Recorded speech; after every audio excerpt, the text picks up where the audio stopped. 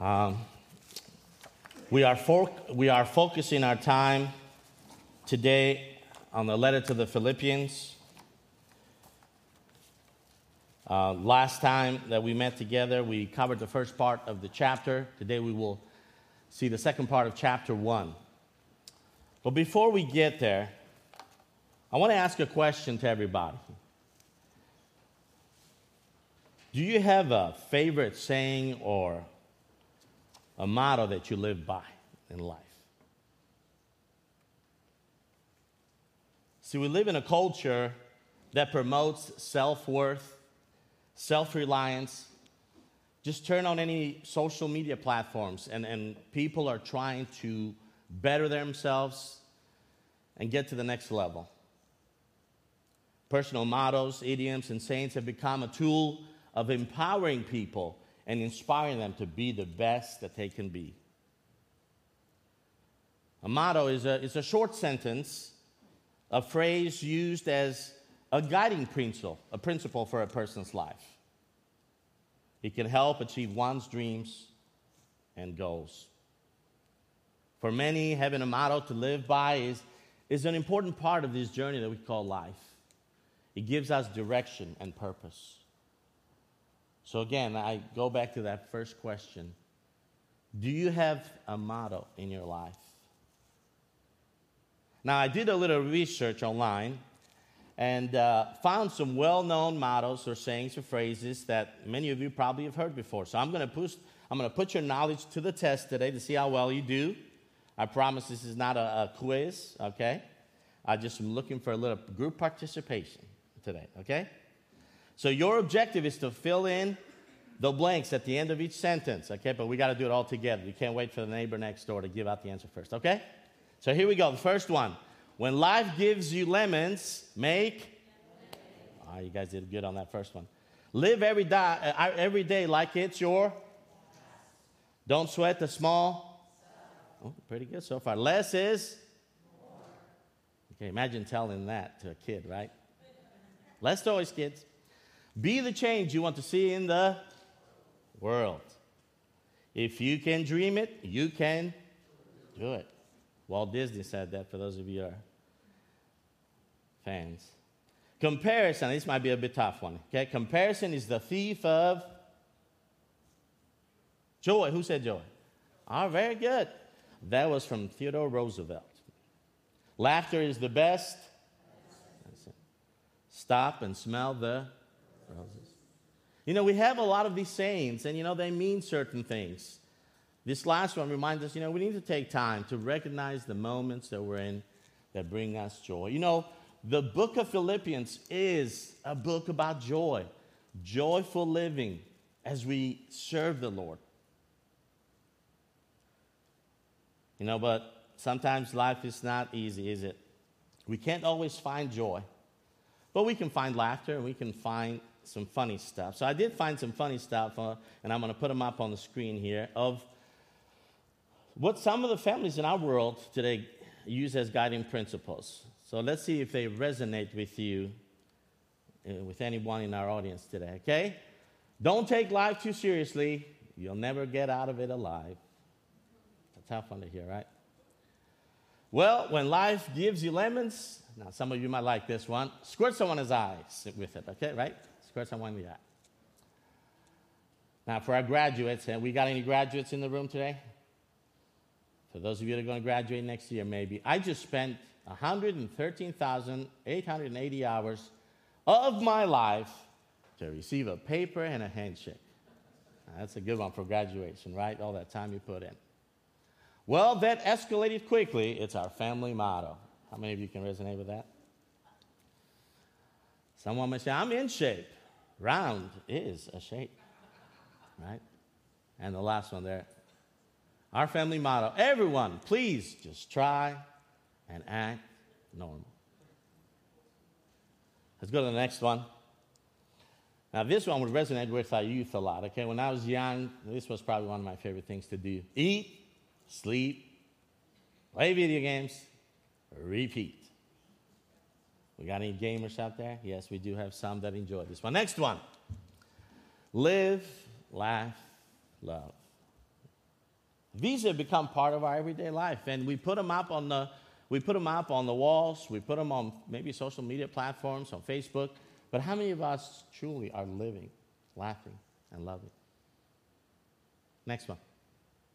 Pain is weakness leaving the body. How many of you had that coach that pushed you hard and said, you got to get that pain out of your body, right? Well, it doesn't work like that. Any doctors in the house, it doesn't work that way if you're in a lot of pain, right? In the history of medicine, I don't think the doctor would want you to suffer more pain. Next one.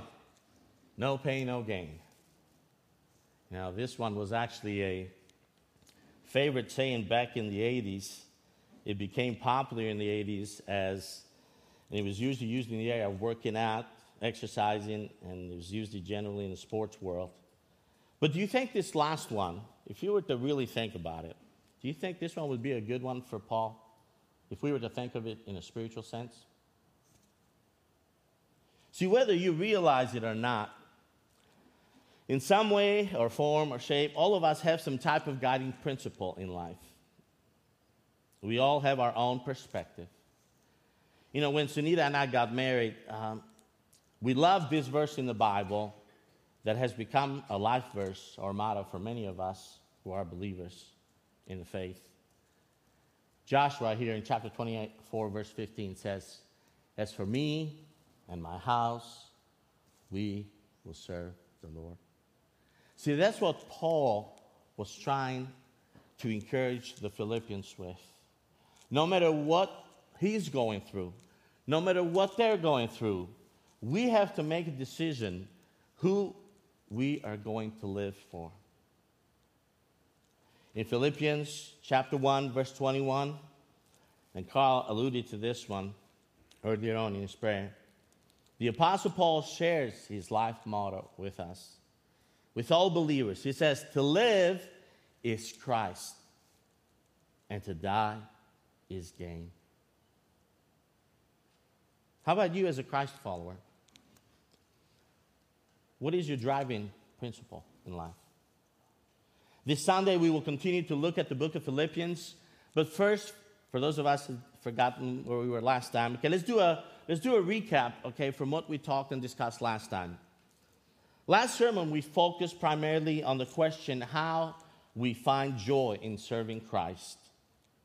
And I shared a few practical ways that we can put to practice. The ministry of prayer, giving thanks, partnering with other believers in the faith, partnering with other churches. You know, this very week we are partnering with a group of missionaries going to Saudi. They're brothers and sisters in the Lord. And they're taking the ministry of the gospel to a difficult part of the world. Sharing our faith boldly, encouraging others, and seeing God at work in others, locally and globally. As we look at the letter of Philippians, and we're studying that, we learned from chapter 1 that Paul's letter was addressed to the entire church, to the entire leadership. He thanked them for supporting his ministry in the good days and the bad times. See, they were a very giving church and loyal to the gospel ministry. And Paul faithfully and joyfully prayed for them and gave thanks to God on their behalf for their unwavering commitment to the Lord. See, Paul knew that the Lord had begun a great work in their life, in their church, and Paul also prayed that God would continue that work and sanctify them and mold them into the image of his Son. He challenged them to live a pure and blameless life because that would bring glory and praise to God the Father. Now, we also learned that Paul wrote this personal letter to them to inform them of his circumstances and strengthen their faith in these times of uncertainty. The Christians at Philippi were worried about Paul. He was in prison, and they were concerned for his well-being. And Paul told them, hey, don't worry, be happy. Okay, maybe he didn't actually say it that way, but in some form, okay? In actuality, he did say something similar. He said, he shared with them that God was doing great things in the midst of his suffering. His difficult circumstances were actually for a great cause in the spread of the gospel. God was at work inside and outside the prison walls. His suffering and persecution had actually caused the gospel message to reach far more people than Paul could ever imagine. Acts chapter 28, verse 30 to 31, you don't have to write this down, but just listen, tells us that during the 2-year period that Paul was in Rome under house arrest, he taught about Jesus and preached the kingdom of God with all openness. He was committed. His pain, if we were to look at that first phrase that we were talking about, no pain, no gain, his pain, which was his suffering, his persecution, his house arrest, his imprisonment, brought about lots of gain, spiritual gain. It brought growth for the kingdom of God. As Paul put it in verse 12 of chapter 1, for the greater progress of the gospel. His suffering and imprisonment led to other believers courageously preaching the gospel boldly. Though many of them, as we noticed last time, there were these two conflicting groups that were sharing the gospel and their own motives. And Paul says, you know what? Despite their motives, I will rejoice because Christ is being proclaimed. Today, we will look at the second part of the chapter as we focus on this primary question. How do we find joy in living for Christ? How can we use the opportunities that come our way, that we're faced with, to bring Him glory and honor? This brings us to our point number 1. Okay, number 1, by living a life that brings honor and glory to Him. Okay, write that down. See, God in His divine wisdom and orchestrated to bring Paul to Rome. During this time, Rome was the major city of the entire known world. It was the best place that he could be in sharing the gospel. We don't know the actual charges that Paul faced while he was under house arrest, but Paul knew that as a Roman citizen, he would be released soon. He had confidence that God would get him out of this situation. Let's read verses 19 and 20 together in chapter 1. For I know, okay, I'm going to sort of emphasize those big words. For I know that through your prayers and the help given by the Spirit of Jesus Christ, what has happened to me will turn out for my deliverance. Paul knows that something is going to happen. I eagerly expect and hope that I will in no way be ashamed, but will have sufficient courage so that now, as always, Christ will be exalted in my body, whether by life or by death.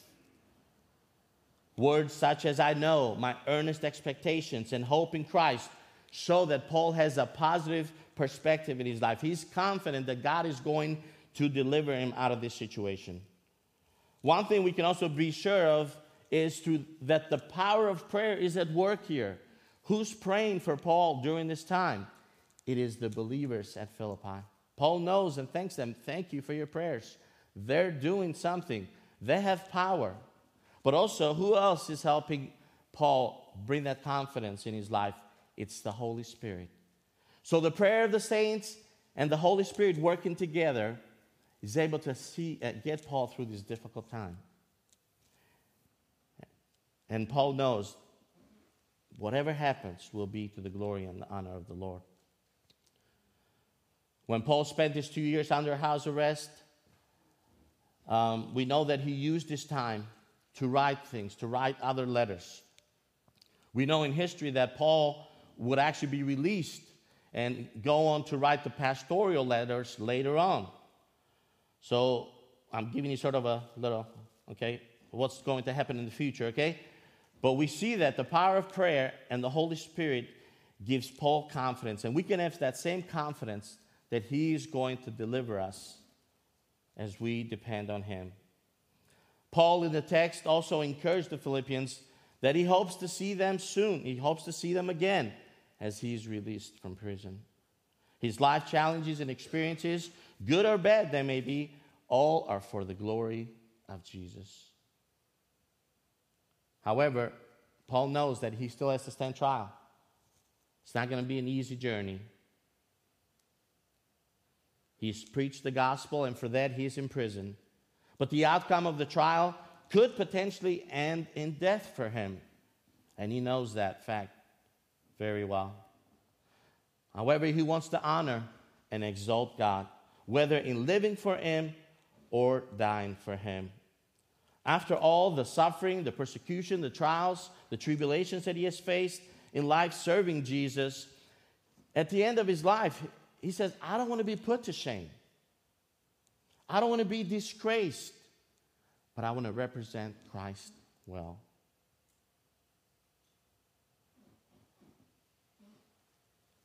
Do we have the same attitude as that of Paul? Are we living life to glorify and honor God? Psalm 25:3, you can just write the references. You can look at these later on for time's sake. Psalm 25:3 says, no one whose hope is in the Lord will ever be put to shame. Paul's hope was in the Lord, and he was not going to be put to shame. But they will be put to shame who are treacherous, who are unrighteous, and they are without excuse, the Bible tells us. The author of Ecclesiastes said this, fear God and keep his commandments, for this is the whole duty of men. Paul understood what his life was supposed to be and how he was to live. The author of Ecclesiastes continues. He says, for God will bring every deed into judgment, including every hidden thing, whether it is good or evil. We will be judged on what we do in this lifetime. And as followers of Christ, our goal is to live a life of service and obedience to him. For Paul, Christ would be exalted and glorified no matter what happened to his earthly life. That should be our way of thinking as well. Paul had a lot of favorite sayings in the Bible, and here in Philippians we find one of the most well-known ones. You know, and all of us have a favorite Bible verse or a quote that we kind of want to call it our life verse. Mine is Jeremiah 29:11. But Paul here, he uses something that many of us maybe don't want it to be our life verse, because many of us maybe are not ready to die for the Lord. See, as we look at the life of Paul in this passage, we're introduced to one of the greatest statements in the New Testament. He says, for me to live is Christ, to die is gain. Paul believed this wholeheartedly, but how many of us in this room actually believe it to be true? Do you want to live for Christ? Are you ready to die for him? See, as Christians, do we have the same perspective as that of Paul regarding life and death? Some of us here in this room may say, and there may be me as well, Lord, I got a long way to go. I'm not ready yet. Some of our young folks, I'm still young. Got a whole life to figure things out. Or maybe I'm just getting started in this Christian life. I feel like I've done nothing. Maybe I'm not ready to go yet. But others who have gone through intense suffering and persecution for being followers of Christ, others that we may not hear of, those are the people that are ready to depart this world, because they know that life will be better in the presence of the Lord. Now, Paul, and I'm not suggesting here that we be in a hurry to die, okay? That's not what Paul is talking about in this passage. I do want to clarify that. But I want to challenge you guys that as we are continuing to spread the gospel message, are we ready for whatever comes our way? Paul actually, in the letter, as we're going to read later on, he actually wanted to continue his ministry with the Philippians. But on the other hand, he knew that his life was almost at the end. He still wanted to continue the spread of the gospel. He wanted to have a fruitful labor, as we read earlier on. He simply stated that he was at peace. He had peace that either outcome would be of great benefit in his life here or thereafter. Whatever happened to him, whatever the outcome of the trial, Paul would remain faithful to God. Brothers and sisters, don't waste your life away. Young people, don't waste your life away. Serve God faithfully and honor Him in all that you do. Because we know that life is unpredictable. And we don't know when we will face death. I don't know, for some of you that maybe driving Darnestown or the main road leading to Rockville, there was a car accident the other day that took a whole pole, power line. Not sure what happened to that person in the car. It was a pretty bad accident. The whole pole had fallen down. Not sure if he's alive or she's alive. But when we get in an accident, we definitely think about life and death, don't we? We want to know. I want to challenge you to be at peace by putting your hope and faith in the Lord. Serve God faithfully. Like Paul, he was willing to dedicate his life and ministry to the gospel and was ready to endure death, even if it came to that end. In this passage, as we continue on, we see that Paul faces a difficult situation. Have you ever faced a difficult situation where you had a tough decision to make, but you knew that either decision was good for the family? Okay, better job, better pay. Okay, maybe something like that. But Paul here was sort of in a win-win scenario. Okay, we don't quite get those in our world today, right? But either choice for Paul would have been a great outcome, positive outcome. And he was struggling with the same thing in verses 21 to 26. He's facing a challenging decision. There's these two desires, and he has to wrestle to decide, which one do I really want for my life?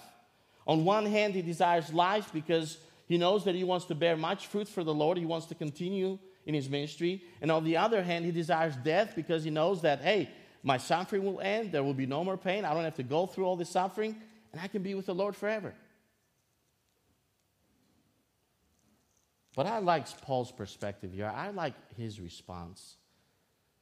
It shows the kind of man, the kind of character he had. Paul is not a selfish apostle. He's not a selfish man. See, if I was selfish, I would say, hey, I'm going to put my needs before others. See you guys later. We'll see you in eternity. But that's not what Paul says here. Paul says it is very much better to be in glory with Christ. However, it is necessary for him to stay. It is necessary for him to stay and continue the work that he has been doing with Philippians, but also all the believers in the different churches that he established. He concludes that, hey, I'm going to put my needs on the side, and I'm going to serve the Lord for the rest of the time that I have here. Let that be a reminder and a challenge for us who've been Christians for a very long time. God still is giving you that extra time for a reason. Do something with it.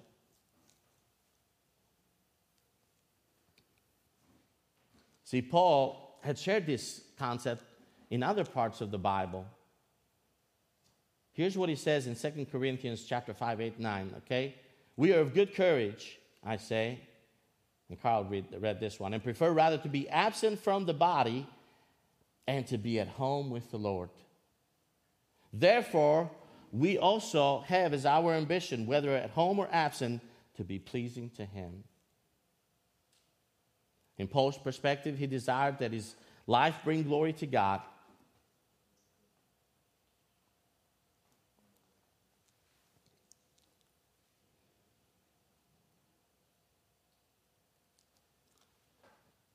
In his life and in his death, he wants to please God. Romans 14, Paul writes, for the kingdom of God is not eating and drinking, but righteousness and peace and joy in the Holy Spirit.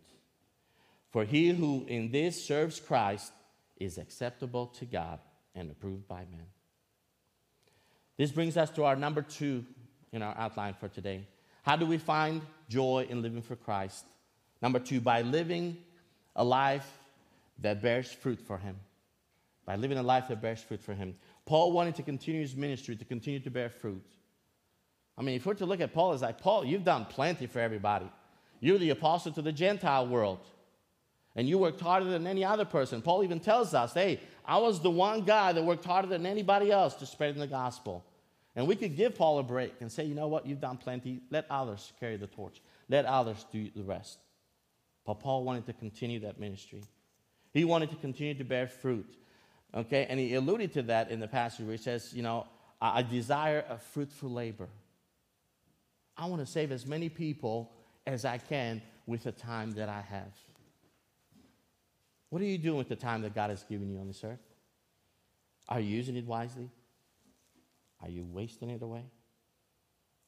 He was committed, Paul that is, to use it in his time and serve God and give him glory.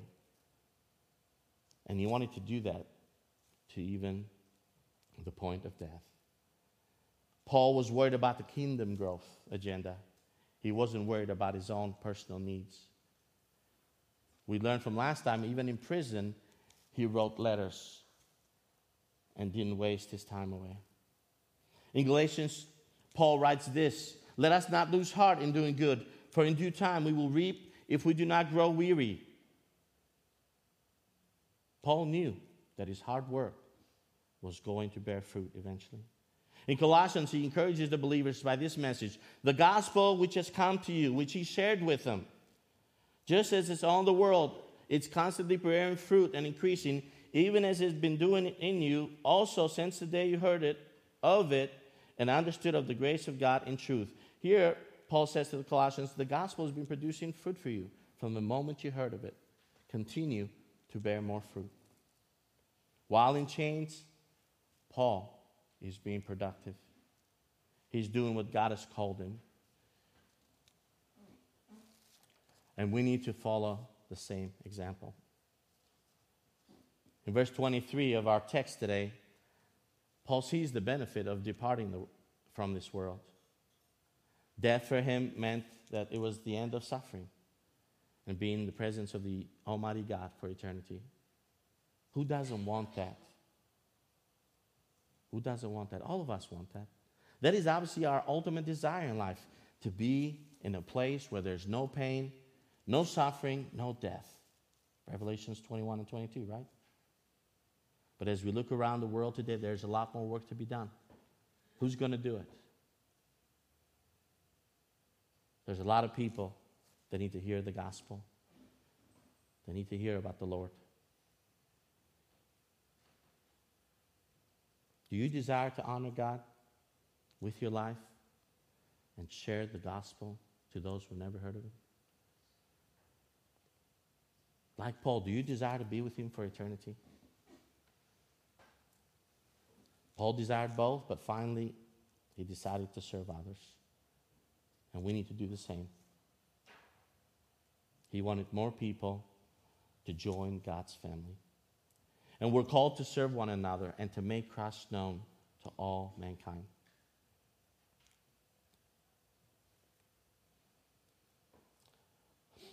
Paul wanted the joy to remain in the life of the believers at Philippi.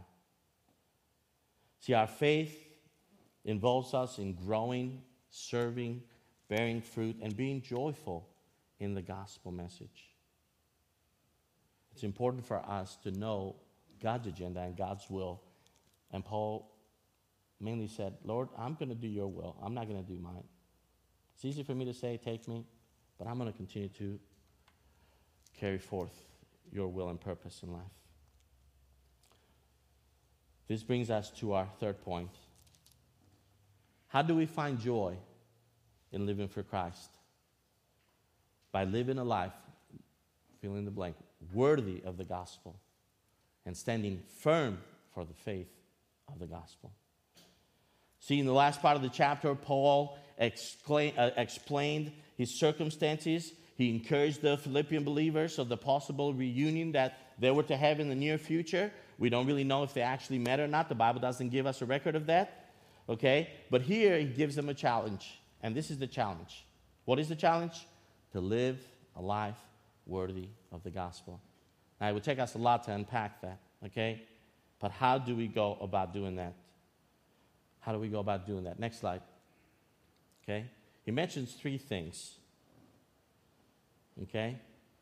First one is unity. We must live in unity.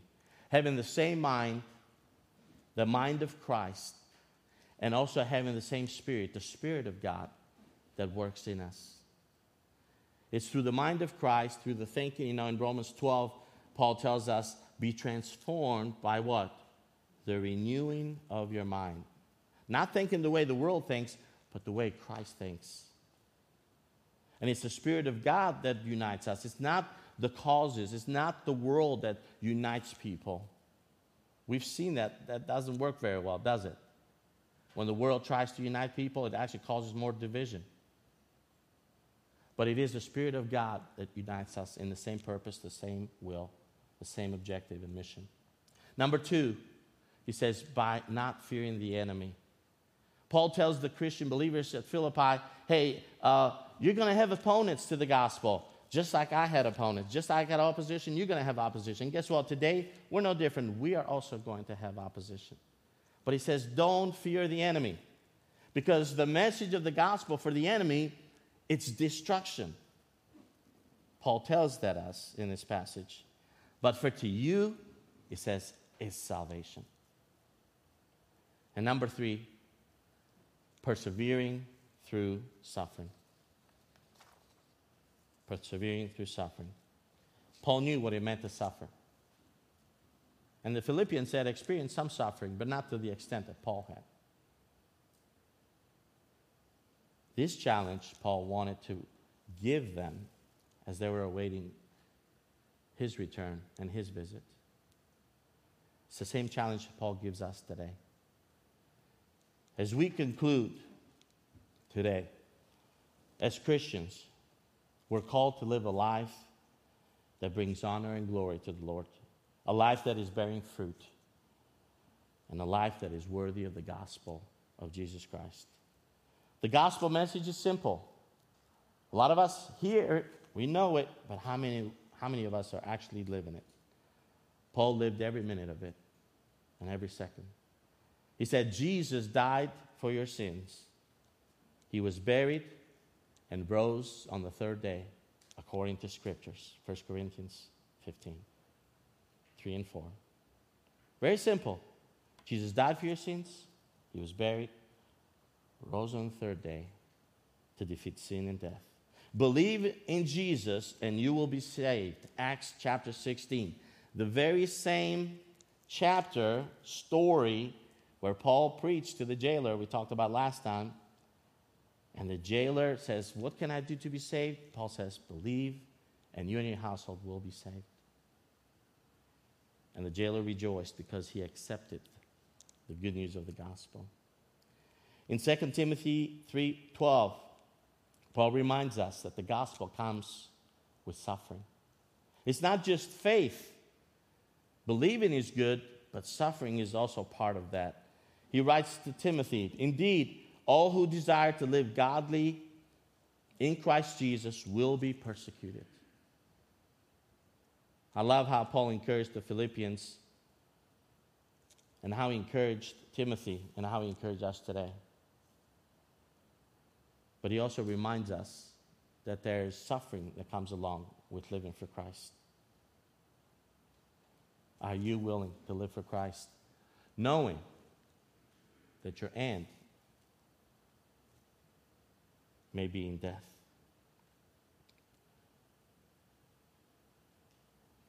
Paul says the gospel for the one that listens and hears and responds is salvation, but the one that does not is destruction. For us as Christians, we can find joy, great joy, as we live for Christ faithfully. Let's pray.